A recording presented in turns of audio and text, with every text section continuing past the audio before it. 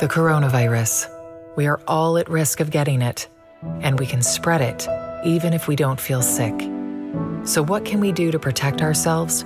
Stay home, limit trips to the store, wash your hands often, and if you must go out, stay 6 feet apart from others and wear a homemade cloth mask or scarf. Stay home, stay safe, and save lives. A message from the Michigan Department of Health and Human Services.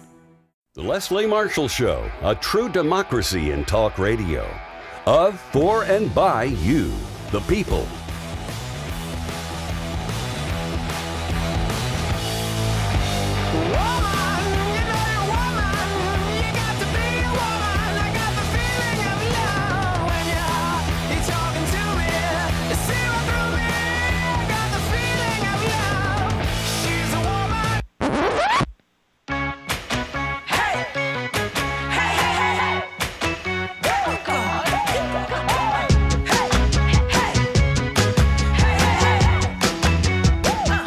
Coming to you live from Washington, D.C. every Wednesday from 3 to 4 p.m. for an hour-long Generation Progress takeover. Check us out at genprogress.org or on Twitter at genprogress. Hello and welcome to the Generation Progress takeover of the Leslie Marshall Show. I'm your co-host, Brent J. Cohen. And I'm Charlotte Hancock. And this week, we're going to be picking up on where we were last week, talking about communities and people and populations that are uniquely vulnerable to the COVID-19 pandemic. As we have for the last several weeks, we are doing this show remotely, trying to practice physical distancing. And a big thank you to all folks out there who don't have the opportunity or the privilege to do physical distancing because they're doing required jobs out there, working in the medical field, helping people, stocking grocery shelves, delivering packages, etc. So a big thanks to everybody out there doing that incredibly important work that so often goes overlooked. And today we're going to be talking, as I had mentioned at the outset, about a group of folks who are being uniquely impacted here by the COVID-19 pandemic, specifically undocumented immigrants and people who are being detained by immigration enforcement agencies, including ICE and CBP, the Border Patrol. So many undocumented people and folks are on the front lines of the coronavirus response, whether they're healthcare providers themselves or essential employees, making sure that basic necessities are still available to the general public. But even during a pandemic, they are forced to worry about whether or not they will be able to remain in this country. And I'll say, and even the last stimulus package were intentionally and very much unnecessarily cut out of the relief that is going out to Americans across this country, folks who make our country run. And so even where there is some sort of bright spot in terms of response, we are, as a country, unnecessarily cutting some out of it. And so as we await a decision from the Supreme Court on the DACA case, that's the even dreamers who previously had a certain degree of certainty about their immigration status are now being forced to consider that everything might change. Just for a second, imagine the added stress that all of us are going through right now with the COVID epidemic of not even knowing if the only country that you call home will continue to welcome you here and that you'll be allowed to stay. But that's what's happening with dreamers right now, awaiting the decision from the Supreme Court. And of course, people who are already being detained by ICE or CBP are in immediate danger, as we talked about last week, of the pandemic spreading rapidly through detention facilities, where they are already not receiving adequate care. And that just gets elevated here during a global pandemic. So to talk more about this situation and what can be done to protect vulnerable people, very glad to be joined by Sana Abrar, the Advocacy Director at United We Dream. Thanks for joining us, Sana. Thank you so much for having me. Absolutely. And Setare Gandari, the Advocacy Manager at the Detention Watch Network. Thank you for joining us. Thank you. So just to jump right in and sort of provide a little bit of an overview about the work that both of you are doing here. Sana, can you tell us a bit about the mission of United We Dream and what your role as Advocacy Director entails? Sure thing. So United We Dream is the nation's largest immigrant youth-led network. We have in our membership DACA recipients, folks who have temporary protected status or TPS, as well as undocumented individuals, their family members, and of course, allies who are connected via family, friends, and loved ones to immigrants. Our belief at United We Dream is that as we advance justice for all immigrants, no matter where they come from, that is our way to fight for justice for all, because if all of our communities are not free, then we're not free. In terms of my role as advocacy director, I oversee our federal and state and local initiatives to continue advancing policies that help immigrants and that do not harm immigrants. So we're based in Washington, D.C., though we have state hubs based in California, Texas, Florida, and the D.C., Maryland area. Awesome. Thank you. Thank you. And Sedare, could you share a bit about the Detention Watch Network and how you came to this work? Sure. So Detention Watch Network is a national membership organization that was founded in the late 90s to combat the explosive growth of the U.S. immigration detention system at the time.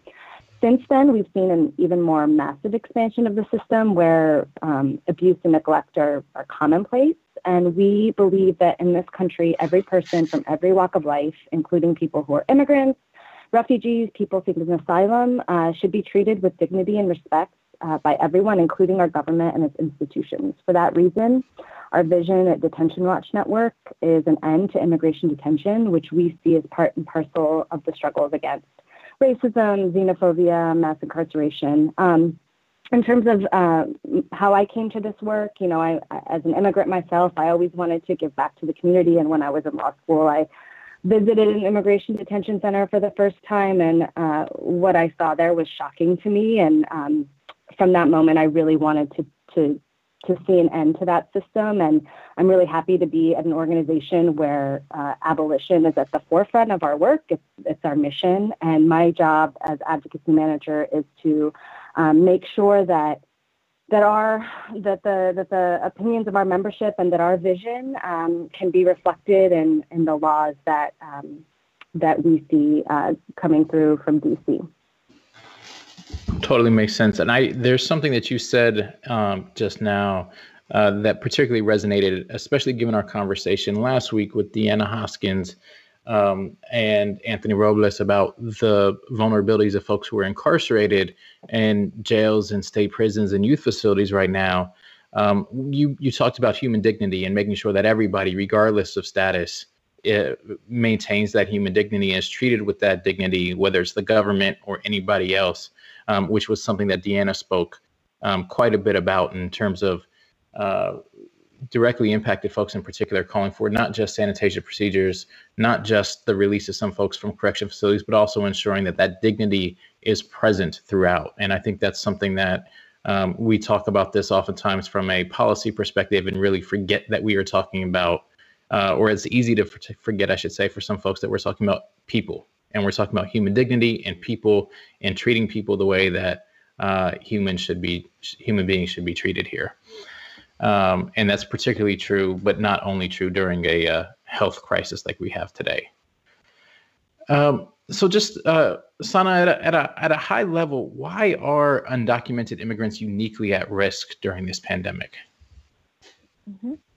Yeah, I think you've hit on this point here, which is that unfortunately in this country, there are many barriers and challenges for individuals as a result of their immigration status.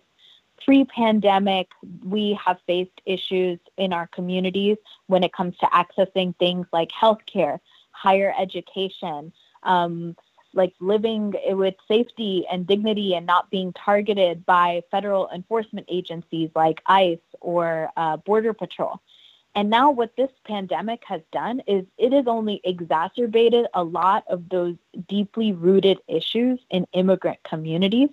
For one, when it comes to healthcare access, although for many U.S. citizens, testing and coverage for COVID-19 are being covered, There are barriers to access for undocumented immigrants all across the country who, as a result of their immigration status, are being barred from free coverage and are having to pay out of pocket. And you can imagine for anyone who's uninsured, for anyone who's undocumented, that's a lot of money, especially when it comes to the high cost of hospital stays and getting the care that people need to recover and get better. It also has something to do with the fact that many immigrants in this country work on the front lines. And when I say front lines, I mean the healthcare industry, I mean grocery store workers, restaurant workers, childcare providers, the essential workers who are continuing to go to work and serve their communities because they can't stay at home. And that also includes people who cannot afford to stay home because they need to keep getting paychecks to take care of their families. Center for American Progress released a report this past week showing that 29,000 DACA recipients work in the healthcare industry. Over 200,000 DACA recipients work in many of these frontline industries that are essential to keep the country running and keep taking care of people. And that does not speak for the millions of undocumented people who work in jobs out in the fields, picking our fruits and vegetables, the workers who are at the restaurants providing carry out and delivery so that people can continue to eat and go to grocery stores and be served there. Immigrants are everywhere. And I think there is something key here to recognize that immigrants are not just valuable because of the work that they provide. As we've stated in this show, immigrants are valuable because they're human beings. We're all human beings. And by virtue of being here and living in community together, we all deserve the right to be free, to be safe, and to be treated with respect. Absolutely. Absolutely. Living in community together. When we come back from this break, we're going to talk more about some of the work that both of you have going on and what we can do here to make sure that we're protecting all folks that we're in community with. We'll be right back with the Generation Progress Takeover, the Leslie Marshall Show.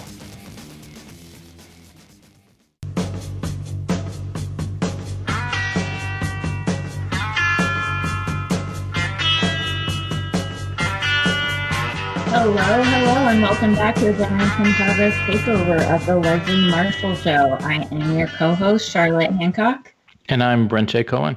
And today on the show, we have, this is Generation Progress doing this takeover remotely. Brent and I are doing this from our homes. We bought microphones on the internet. And thanks so much to our producer, Mark, and also our senior press associate, Emily, for helping to make sure that these technical situations get worked out and continue to keep doing things as we've been going. It's definitely weird times, so everybody's taking it one day at a time.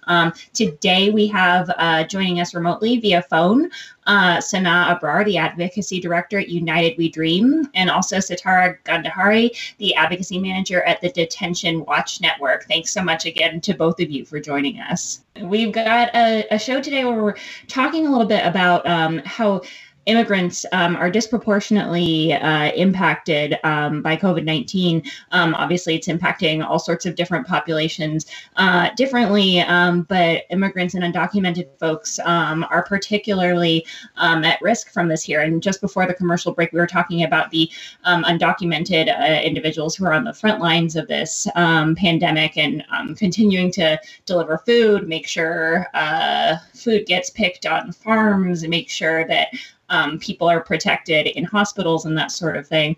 But we also have a sort of crisis on our hands when it comes to the current state of immigration detention and enforcement right now during the pandemic. Sitara, has anything changed at this point? What's that looking like right now? Yeah, so, many people are shocked to learn that the U.S. government systemically deprives thousands of immigrants and refugees and people seeking asylum of their liberty in the largest immigration detention system in the world. In this particular moment, as of March 28th, there are almost 36,000 people in ICE custody in a network of over 200 jails and detention centers across the country. So this number is down slightly due to the massive grassroots pressure and legal actions that we've been seeing to get people out of detention during this public health crisis. But 36,000 is still way too many people. The dip is also partially due to the fact that the administration has effectively shut down the southern border in response to the pandemic. So actually, what we're finding is that internally, ICE apprehensions have only dropped, like in the interior, by about 1,000 people in the past month. So that means that they still booked almost 10,000 people into ICE custody. So ICE is still ruthlessly targeting and detaining people, even in the midst of this global pandemic. And, thousands of doctors, hundreds of organizations have been urgently sounding the alarm since early March that people in immigration detention are sitting ducks in a system that's notoriously fatally flawed, that's known for being having fatally flawed medical care, abysmal conditions that only worsen in times of crisis. And even a former acting director of ICE has called for the release of people in detention. So I think you're pointing out two really important things here. One, it's impossible to social distance if you are locked up in a detention center. Number one, it's impossible for people to practice social distancing. And number two, the federal government it seems like they have a lot on their hands and a lot that they should be working on. I cannot believe that they're still expending resources to lock up people in detention centers. I cannot believe that one of their priorities is having ICE continue to operate as usual. Absolutely. And, we know that, immigration detention, even under normal circumstances without a pandemic, people face, abysmal conditions. They don't have access to adequate soap, toilet paper, shampoo. The food that they're served is often expired and moldy. They face verbal and physical abuse. On top of all of this, there's a well-documented record of medical abuse and neglect. And all of this compounds to increase the risk of contracting COVID-19 inside detention. And then, when you have people being apprehended and coming in, you have ICE employees and contractors, they're out in their communities where they can contract the virus and then bring it into the detention center. So it's just a really, it's a bad situation for the folks who are inside and trapped. And it's also just not good public health policy to continue to keep them there for all of us. I want to add two things to that, because I think the fact that immigration enforcement or detention is happening in the interior at almost the same level is really egregious here. When you think about the fact that we also need folks, whether they're documented or undocumented, to come forward and say, hey, I need healthcare right now. I'm showing signs or symptoms of COVID-19. The only way that we're going to stop or slow the spread of this is if folks are in a position to get the healthcare that they need and take care of themselves. And if people are scared about detention and possible deportation right now, then you essentially have undocumented immigrants living in the shadows, even if they're showing signs and symptoms of COVID-19 and need help. And so that jeopardizes our public health and our public safety as well, because as we said at the outset, we are in community together.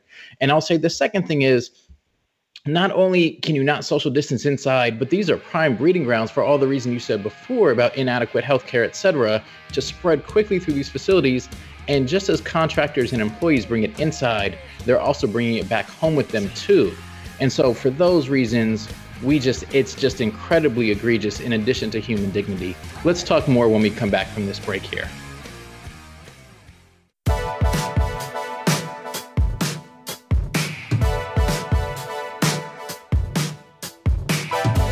Hello, and welcome back to the Generation Progress Takeover of the Leslie Marshall Show. I'm your co-host, Brent J. Cohen. And I'm Charlotte Hancock. And we're talking today with two guests about the importance and situation impacting undocumented immigrants right now in the face of the COVID-19 pandemic. We're joined by Sana Abrar from the United We Dream and Setare Gandari from Detention Watch Network. Thank you both for coming back with us. So want to jump right back in. We've been talking before the break about the conditions that folks inside detention facilities are already facing, and the fact that ICE is not even slowing down their current enforcement actions in the interior of our country. And also in the midst of all of this, we're also anticipating that the Supreme Court may soon make a decision on DACA, Deferred Action for Childhood Arrivals case. Sana, could you share with us a bit about the case and what people should expect regarding this decision? Of course. Just quick timeline here. On September 5th, 2017, the Trump administration attempted to terminate completely the DACA program, or Deferred Action for Childhood Arrivals. This program was implemented after a huge movement demand from youth, families, and immigration allies during the Obama administration, calling for protections for immigrant youth. And to this day, nearly 800,000 people have been able to access protections from deportation, work permits, healthcare access, higher ed access, driver's licenses as a result of DACA. With September 5th, 2017, that changed everything. And now this current administration has been using the courts to end it completely. Right now, DACA recipients who have DACA can renew their work permits for a period of 2 years at each interval. What the administration has been doing has been trying to even get rid of that renewals process, end the program completely, to the point where they have fought in court after court, to now where we are at the Supreme Court, which the administration is trying to use to end the program completely. So like you heard me say, if the Supreme Court makes an unfavorable decision and sides with Trump on this issue, this puts nearly 800,000 individuals, immigrant youth, young adults at risk of deportation, of losing jobs, of losing access. And many of these people, particularly during the COVID-19 pandemic, have actually become breadwinners, have become the sole folks in their households who are continuing to make a steady paycheck, who are supporting undocumented family members, brothers, sisters, paying their rent, paying for their school in this extremely uncertain time. And I think you pointed out at the beginning here of, can you imagine going through the stress and anxiety of trying to keep your family together, safe and supported, and then also knowing that the Supreme Court is going to rule any day now in the next few weeks to few months on the fate of this program that has helped hundreds of thousands of people, and we can also say millions of immigrants as a result of those people being helped. Now, with the Supreme Court decision, the next decision day is potentially as soon as April 20th. The Supreme Court is unfortunately continuing to release opinions and orders through the midst of this crisis. However, we have been making a call as United We Dream, calling on the Supreme Court to delay decision-making on DACA during the crisis. Right now, our communities need help, and they need support, and they need solutions that work. We're investing in our communities to make sure that they have the resources they need to call on policymakers, decision makers, to invest in immigrant communities. Right now is not the time for the Supreme Court to be issuing a decision on DACA. And we've worked with plaintiffs in one of the DACA cases to actually file a formal briefing with the court, asking them to consider the huge implications of a DACA decision during a national health crisis. You know, so first of all, thank you for the call that you've made in the leadership of United We Dream, calling for the Supreme Court to announce a delay in this decision. Generation Progress was proud to join you in that call, and again, appreciate your leadership because it's the clear right thing to happen here is for the decision to be delayed and for it to be clear that the decision will be delayed, so that folks are not waiting essentially almost every Monday for the last couple of weeks. And now again, April 20th is the next potential date to see whether or not their legal status in terms of immigration status is going to be rescinded. I mean, it amounts to near torture in some respects. And in addition to the individual impact that it has, we know, as you mentioned, 800,000 DACA recipients, mixed status families, other folks out there, the number impacted is in fact even greater than that. And it includes nearly 30,000 DACA recipients who are healthcare workers currently on the front lines of the COVID-19 crisis, providing essential and critical care to people who are sick right now in a pandemic that the United States has not seen for more than 100 years. And yet, these nearly 30,000 DACA recipients are still at risk of deportation if this case is to be decided by the Supreme Court in favor of the Trump administration. So what can people who want to stand in allyship and protect Dreamers do, regardless of the SCOTUS ruling? Is there anything that folks who are listening any action that they can take now? Yeah, so we want you to join our movement. If you're near your phone right now, you can text the words all together, "Home is here," to the number 877-877. Again, that's "Home is here" to 877-877. That's a really easy way to get plugged into our calls to action. It was those folks who were plugged in who got the notification after we were able to file this briefing with the plaintiffs in the DACA case to then go online and tweet out your stories about why is it that you, as an individual, as an immigrant, as an ally, as a DACA recipient, why is it that you, during this moment of crisis, are calling on the Supreme Court to delay on a decision? We're also on Twitter at United We Dream. You can follow us there. We have many calls to action going on right now. One of them that I wanted to highlight for this conversation is that as much as we need to continue the heat on Congress to pass permanent solutions that help DACA recipients and TPS holders that are not tied to more funding for ICE and CBP, that Congress needs to expand health coverage for all immigrants, expand economic assistance for immigrants. There's another group of people out there that need to feel that heat, and that is the governors of all 50 states. They have the power to expand health care for all immigrants, regardless of status. They have the power to pass state-based stimulus packages to provide individual grants, cash assistance to all people, regardless of immigration status.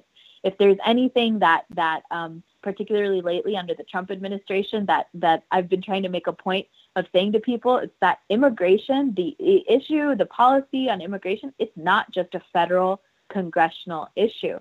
The governors, state and local leaders, mayors have so much power when it comes to expanding benefits, healthcare, assistance, support, community funds to help people in our communities, whether they're DACA recipients, TPS holders, undocumented community members, and just in general, all the people who are uninsured and not covered and need help. Yeah, it's such an incredibly important point. We've done actions in the past targeting governors focused on things as simple, if that's a usable word here, as driver's licenses. Because we know that if undocumented immigrants are driving to work, that they are then paying taxes on, yet they're cut out of stimulus checks, but they're paying taxes on and they need to drive to work. Oftentimes they're looking for an opportunity to get to work without getting pulled over for driving without a license. And we know if someone gets pulled over for driving without a license, depending on the state, it can actually enter them into the criminal justice system, which puts them more at risk for deportation. And so you have folks who are being labeled as a quote unquote threat to public safety simply for trying to get to work to provide for their families, and oftentimes also providing essential services that the rest of us all use and benefit from. And that's a place where the state legislature or state governor just has incredible opportunity to show leadership in the face of the abdication of leadership of our current Congress and White House. Cedere, I don't know if you have anything to add about things that folks can do or actions that can be taken here in the interim. Sure. So, we recently released a report that kind of outlines some of the asks that we have that we are, I agree with Sana that it's incredibly important to target as many different levels of government that you can. So, right now we're calling on Congress to, we're calling on the immediate release of all detained immigrants to mitigate the spread of COVID-19. Now, for that, you can reach out to governors, you can reach out to field office directors, you can reach out to your members of Congress to put pressure on ICE nationally and the local offices. We're also calling for a cease on all enforcement operations to prevent new people from being detained and to ensure, as you mentioned earlier, that immigrants are not afraid to seek medical attention. We're calling for an elimination of all check-ins, mandatory court appearances, so that folks can comply with social distancing recommendations. And as long as people are detained, we're calling on ICE to provide soap and hand sanitizer and other hygiene products freely and make it widely available to folks who are detained. So to make these demands, you can reach out to your members of Congress, you can reach out to local field office directors. We're just coming off of a week of action, and we have a great toolkit that folks can use that has the campaigns that folks are running locally. You can find all of that on our website and our Facebook page. On our website, we have a specific COVID-19 tab that has all of our resources. And you can follow us on Instagram and Twitter at Detention Watch to get plugged into all the work. Awesome. Thank you. And so when we come back from this break, we're gonna re-up the Generation Progress Takeover, the Leslie Marshall Show, with our final segment coming up just after the break to talk more about the ways folks can take action, what's happening right now in the immigration space, and again, how folks can learn more about the incredible work both of your organizations are doing. We'll be right back. Follow Leslie on Twitter. Just go to www.twitter.com/Leslie Marshall, and we'll be sure to share your tweets.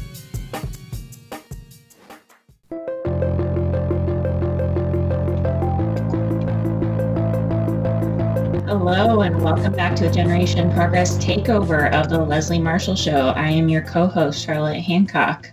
And I am Brent J. Cohen.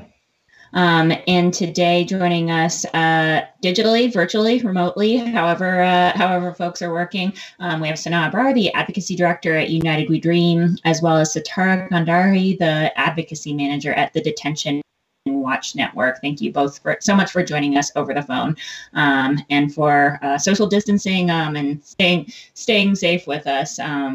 So I wanted to, I know we have just a little bit of time left before we're wrapping the show, but I thought there are just some really interesting parallels, unfortunately, with what is going on in the criminal justice reform world, as well as what is going on in detention centers and the difficulty or impossibility for social distancing and the total disregard for human life that seems to be just, I guess, the status quo for this administration.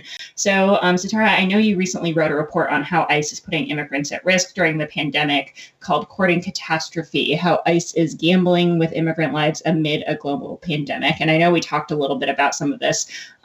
What were some of your top findings in the report here? Sure. So, the report outlines how all people inside immigration detention are extremely vulnerable to the spread of infectious diseases, such as COVID-19, due to some of the things we've talked about, the lack of sanitation and basic necessities to practice proper hygiene, and a troubling and shameful record of medical neglect and death inside detention. There have been numerous reports by advocates and the DHS Office of the Inspector General of ICE failing to take these basic precautions inside detention centers. For example, the OIG reported that bathrooms at the Stewart Detention Center in Georgia, for example, lacked hot water, and individuals at both Stewart and Hudson County jails in New Jersey and others that we've seen documented as well are not provided with, don't provide adequate supplies of toilet paper and soap. And ICE has repeatedly shown that they're incapable of adequately responding to outbreaks of contagious diseases and providing the proper care that people need in custody. For example, in October of 2018, the Texas Department of State Health Services reported 5 confirmed cases of mumps among immigrants that had been transferred between 2 ICE detention centers. So that was October 2018. By August of 2019, there were 898 reports of mumps cases in over 57 facilities. So according to the CDC report, 84% of the patients were exposed to mumps while they were in custody. So this, for us, this rapid spread of mumps foretells what could happen when people in ICE custody are exposed to COVID-19. And keeping people in immigration detention in this way puts their health at risk and puts our collective health at risk. Yeah, I think that's such an important point. In addition to this being a humanitarian crisis for those currently being detained, it's a sort of ridiculous, false setup to think that we can protect other people. If some people are not receiving healthcare, then that's going to impact more than just those people. We know how quickly this spreads. This is not something that everybody needs to be receiving the same amount of healthcare. Everybody needs to be receiving the ability to socially distance. It's not just bad for those people who are being detained. It's bad for the rest of the country, the rest of the world too. It's sort of this fake setup that this is going to be fixed by setting up borders or allowing only some people to access healthcare. That's just not how disease is. That's not how this virus works. Sana, United We Dream has been calling for ICE to be abolished and or defunded for a long time now. How will those campaigns continue during this pandemic? Well, that question comes at a well-timed moment because I'm privileged enough to be in this space with Satare, who represents Detention Watch Network, and both of our organizations actually co-lead the Defund Hate campaign, which has been the vehicle through which we've been calling for cuts in funding to ICE and CBP, particularly since the beginning of the Trump administration. And so that work continues. Frankly, ICE and CBP are being treated as essential agencies in an emergency crisis, continuing to deport people, continuing to conduct raids and detentions all throughout our communities, and taking advantage of the fact that they know that many of our people are sheltering in place and are at home, which is frankly despicable. And so with all of that said, one of our main goals as Defund Hate is to push back on any notion that ICE and CBP should be receiving more funding to detain and deport more immigrants during this crisis. That advocacy is being done via our work in Congress, where we are educating members, we're talking to staff about the reasoning behind why ICE and CBP, which are already bloated agencies when it comes to billions of dollars of funding already, should not be receiving more funding, especially after what you've heard from Satare and the report that DWN has done, showing that they are hosts of abusive conditions, terrible environments for immigrants anyway. They are not caretakers. They are not homemakers at all. Immigrants should not be locked up and in detention in the first place. That is not how our country should be running or treating immigrants. And we'll continue to fight back and push back against any attempt to try and give even one more dollar to the agencies of ICE and CBP, and instead call for cuts in funding to these agencies. Absolutely. And I'll just say again, at Generation Progress, we are grateful for the leadership of both of your organizations, as we were proud last year to join the Defund Hate campaign and stand alongside you and so many other organizations who are making this case that conditions within inside facilities are just awful, no matter what. I think they're being highlighted right now because of the current situation, but they are conditions that nobody should ever be forced to live in at any point, regardless of documented status. And so as we prepare here, we just have about 30 seconds left. If you could share with us one more time your website and where folks can find you. Yeah, you can visit unitedwedream.org and find us on Twitter and Facebook and Instagram at United We Dream. Great, thank you. And Satare? And we're at detentionwatchnetwork.org, and you can find us on Instagram and Twitter at Detention Watch. And you can find us at Gen Progress on all social media accounts. Thanks for joining us.